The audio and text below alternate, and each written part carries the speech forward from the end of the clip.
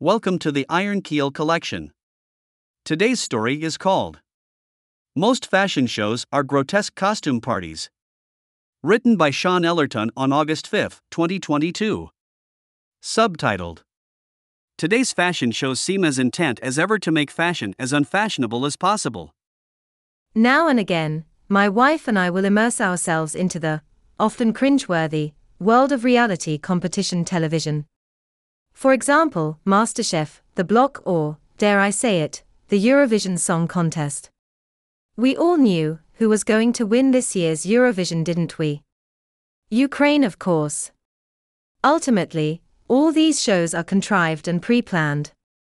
With Eurovision, it was political, and it was clear from the outset that sympathy votes matter regardless of the performance. Let's face it. Most of these shows choose their array of candidates very carefully beforehand, based more on character, or some other immutable trait rather than definitive merit. Every show must have its fair share of representation with the alphabet, or the LGBTQ2S+, community, the FAT, and the so-called victimized communities. Many television producers would consider it commercial suicide to select the top couples, based on merit alone for fear of being attacked by mobs of incels, social justice warriors, snowflakes, and generally, other angry people who just want to draw attention for their own self-gratification. Enter the world of fashion. This might surprise some of my readers, but I do take an interest in fashion, although, at times too many to recount, I've often dressed haphazardly and poorly, much to my discredit. However, I like to admit having an eye for fashion and knowing what looks good and what does not. I know a good suit when I see one. I appreciate the quaint traditions that accompany black tie dress, or more rarely, the most formal of all, the white tie occasion. And the same applies to clothing for women. Good women's fashion accentuates the shape of the woman's body with elegance and style depending on the occasion. In a nutshell, good fashion is often very simple in concept and shape but exuding quality in terms of fabric selection and attention to details, for example, the fine bullnose stitching around buttonholes rather than being crudely cut and frayed. My wife and I recently watched a Netflix reality series somewhat like a MasterChef show for fashion called Next in Fashion. We confess that we watched the entire first season for its outright cringeworthiness rather than for its fashion content, of which, frankly, there was very little of. Most of the outfits were a complete disgrace, fit only for a children's costume party.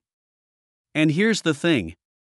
The most ludicrous designs got all the winning votes, mostly from those ultra-feminist judges who doggedly make it their mission to ensure that women were not dressed in such a way to be remotely attractive to the opposite sex. It seemed the whole intention of the show was to highlight the ugliest, over-embellished, most ridiculous of clothes.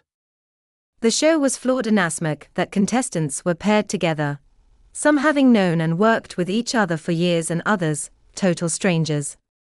Another problem is that the winner was decided solely by the judges, who displayed obvious biases throughout the series.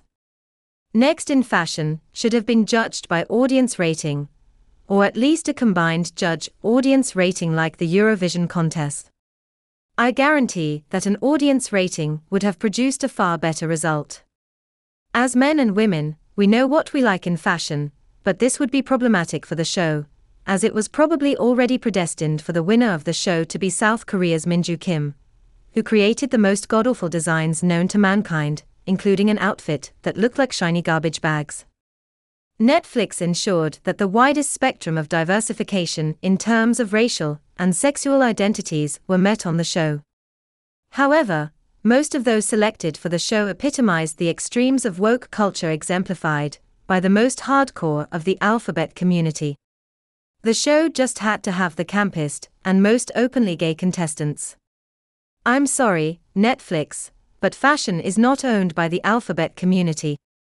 I am not anti-gay or anti-trans or against others having their own sexual proclivities or self-identification, but this is a fashion show, not an open platform to virtual signal how great the alphabet community is.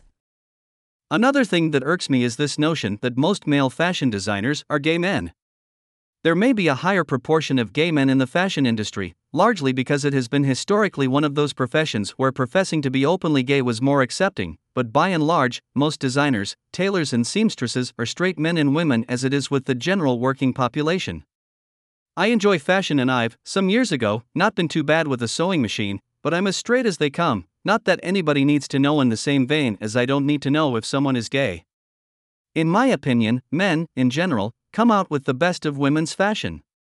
Why? Because men instinctively know what looks good on a woman. The same can be applied to men's clothing. Gay men and women may be more likely to draw inspiration in men's design for the same reason. This could be overgeneralized, but I believe there is some truth in it. Someone posted an answer to a question on a forum why there seems to be a higher proportion of gay men in the fashion industry than usual. The answer was as follows. And I quote, "Women got a lot more power in the late 1960s. Female models decided they really didn't like getting dressed by heterosexual men. So, they made them stop. Unfortunately, that meant that fashion models would have to look like rail-thin adolescent androgynes, which is not what most heterosexual men like. We like women with tits and butts. But gay men like models that are more than a bit boyish, and the women like models that represent early adolescence, the period of time when the girls are tall and skinny and everyone is saying that they are mature, while the boys are short and pimply and croaking like frogs. So that's become the standard." End of quote. When I see a fashion show, I want to see fashion, not a costume party. The above answer depicts accurately the whole culture of today's fashion shows. That is, the most assured way to dress someone up is to make them as unattractive as possible. Seriously, it doesn't take much effort to look up what men and women don't like to see in today's fashion. But it doesn't seem to be in vogue to do so. The fashion industry has forsaken simplicity and elegance with overcomplicated and frumpy design. For example, many women seem to like men in a suit with clean lines, or a nice-fitting t-shirt with slim-fitting jeans rather than baggy cargo pants, shouty shirts, and sandals. Many men take delight when women are wearing simple and sleek pencil skirts and properly fitting shirts and blouses rather than frilly baggy skirts and oversized sweaters. Along with the opinions of many men on women's fashion, I recoil at the idea of over-embellished and over-accentuated features, for example, 80s power shoulders and layer after layer of ruffs and drapes, unbecoming footwear like Uggs, those fluffy brown boots, maxi skirts, to hide something I assume men's wear with trousers, high-waist trousers or jeans, flared pants, the 70s being officially over, and horror of horrors, bicycle shorts, in which camels come to mind, unless you're riding a bicycle. Some women may disagree with me and rebuke that dressing in this manner will lessen unwanted eye-ogling from men. That will most certainly be the case if that is the desired effect. Along with the bicycle shorts, I concur that most men do not want women to appear too promiscuous or slutty with inappropriately scant clothing or those reminiscing a Parisian boudoir. We'll leave the scant clothing to those frost-ridden nights in Newcastle, England while nightclubbing during our more youthful years. I am certain the opposite is true with men's clothing from a women's viewpoint. Many men do not take the valuable opportunity to get their fashion vetted by women or gay men. In Next in Fashion, each show was based on a particular theme, for example, runway, denim, streetwear, underwear, rock star, leather, and others. Unfortunately, most of the winning designs were merely elaborate costumes clearly not fit for purpose except on a runway or a Halloween party. Not sure what the producer's intention was, but it was made clear that we mustn't have any eye-ogling by men during the underwear show of the series. This was made clear when male and female models were parading their wares along the runway.